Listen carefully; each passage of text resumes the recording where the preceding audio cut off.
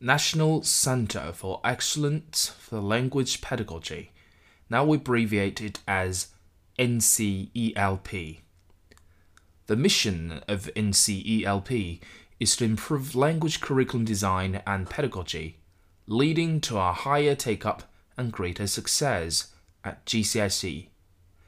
The aims are increase teachers' capacity and confidence in delivering key aspects of the MFL Pedagogy Review, which is the focus for today's podcast, and increase the numbers of students taking a language GCSE with a view to improve EBAC attainment, improve vocabulary, phonics, and grammar knowledge, and to provide access to research-informed classroom resources that support language teaching and learning, and support the implementation of the principles of MFL Pedagogy Review, and maintain the network of specialist and hub schools. A little bit more about the background. The MFL hubs. The MFL hubs were first announced in the DFE Social Mobility Action Plan. So the Social Mobility Action Plan says a plan for improving social mobility through education with a logo or slogan of unlocking talent, fulfilling potential.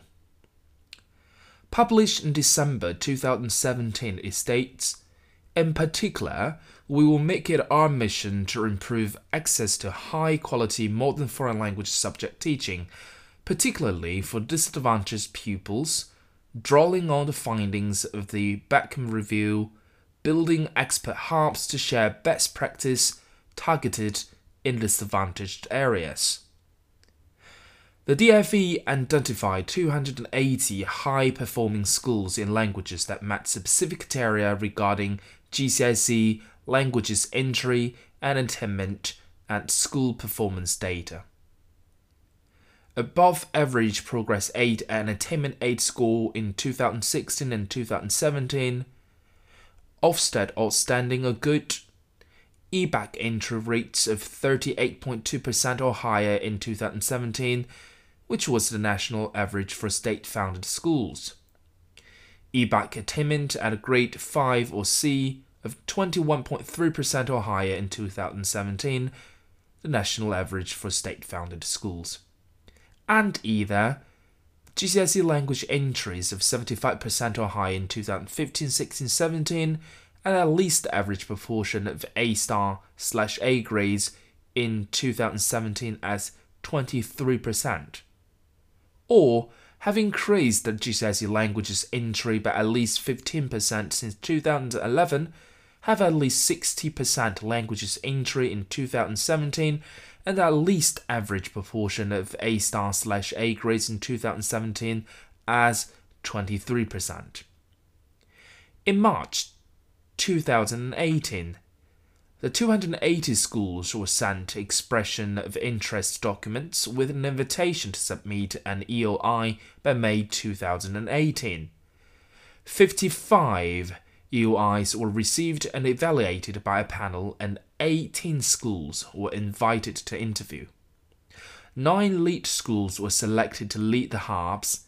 Each hub comprises 5 schools, 1 lead school, and 4 hub schools, which were selected by the lead school. So now let's take a deeper look at the MFL pedagogy.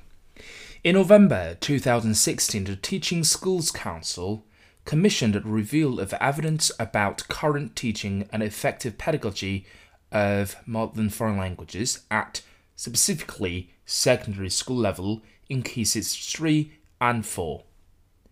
The results and a set of recommendations were published, which has been widely discussed in teacher education, Ofsted, and professional network events.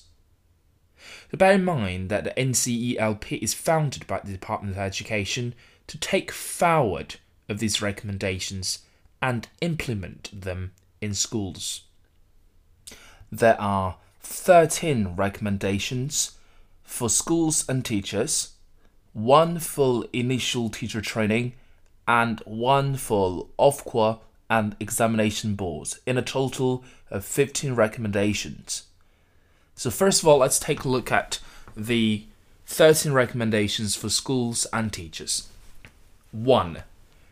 Whatever the level of achievement, the vast majority of the young people should study a modern foreign languages up to the age of 16 and take a GCSE in it. 2. Pupils need to gain systematic knowledge of the vocabulary, grammar, and sound and spelling systems, phonics of their new language, and how these are used by speakers of the language. They need to reinforce this knowledge with extensive planned practice and use in order to build the skills needed for communication. 3. The content taught through the new knowledge should be stimulating and widen pupils' knowledge of the culture, history, and literature of speakers of the new knowledge and new language, without compromising the necessary sequencing of the vocabulary and grammar. 4. Teachers should select textbooks on the basis of how well they support a planned approach to teaching vocabulary, grammar, and phonics. They should be supplemented by additional attractive resources, including ICT and reading resources. 5. Pupils should be taught to pay attention to the detail of the meaning through translation and should extend the range of the vocabulary and understanding through reading short texts and literature. They should have opportunities to interact with native speakers both in person and through video links. 6.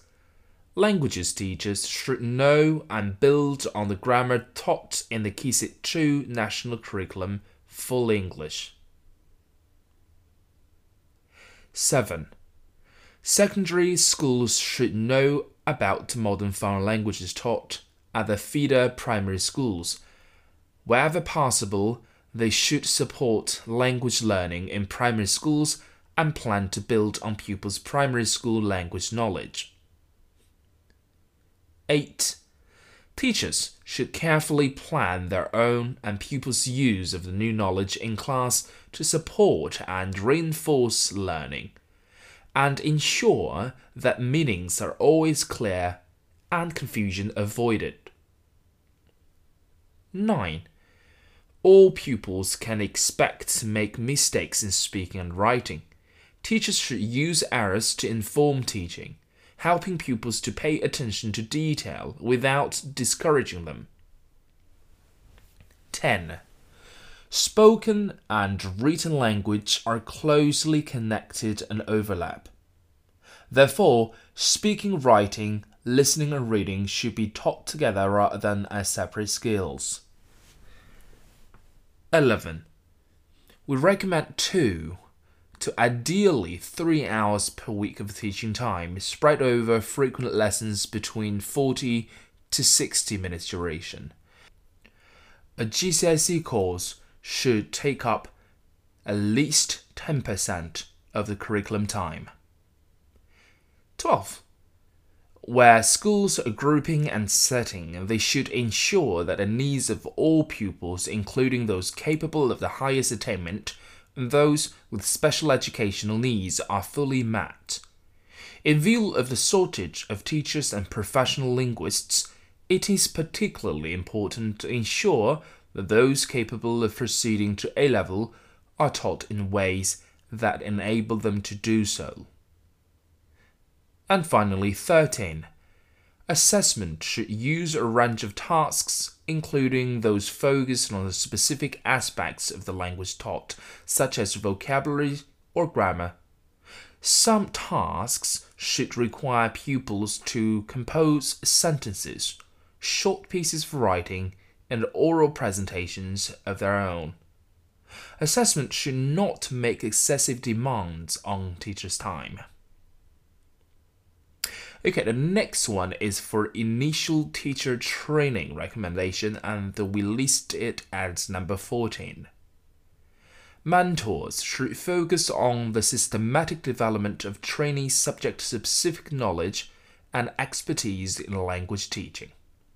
Where schools have completed or shared responsibility for the initial training of modern foreign languages, they should ensure that a clearly worked-out curriculum is in place, which should include areas covered by this report, in particular the specific pedagogical knowledge and expertise required by language teachers. And lastly, number 15 is a recommendation for Ofquer and the examination boards. There should be a review of grading approaches, particularly at A level.